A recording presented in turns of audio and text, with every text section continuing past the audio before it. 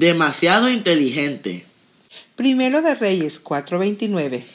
Dios concedió a Salomón mucha sabiduría e inteligencia y una comprensión tan abundante como la arena que está a la orilla del mar.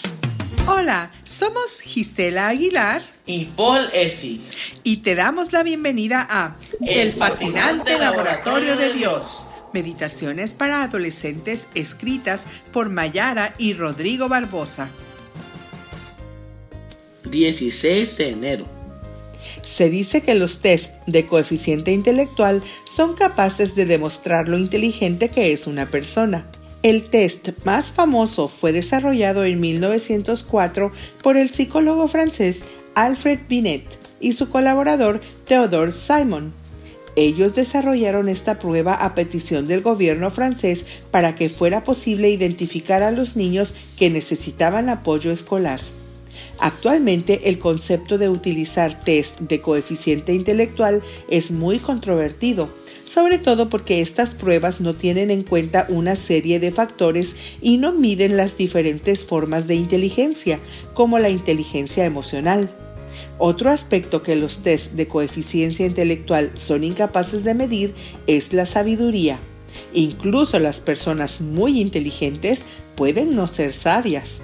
La esperanza para los que necesitan sabiduría está en Santiago 1:5.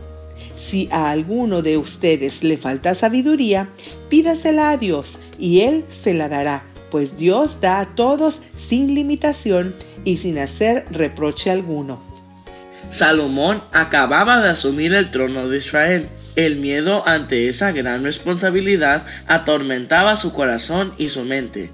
Después de un servicio en el santuario, se quedó dormido probablemente después de dar vueltas en la cama durante varios minutos.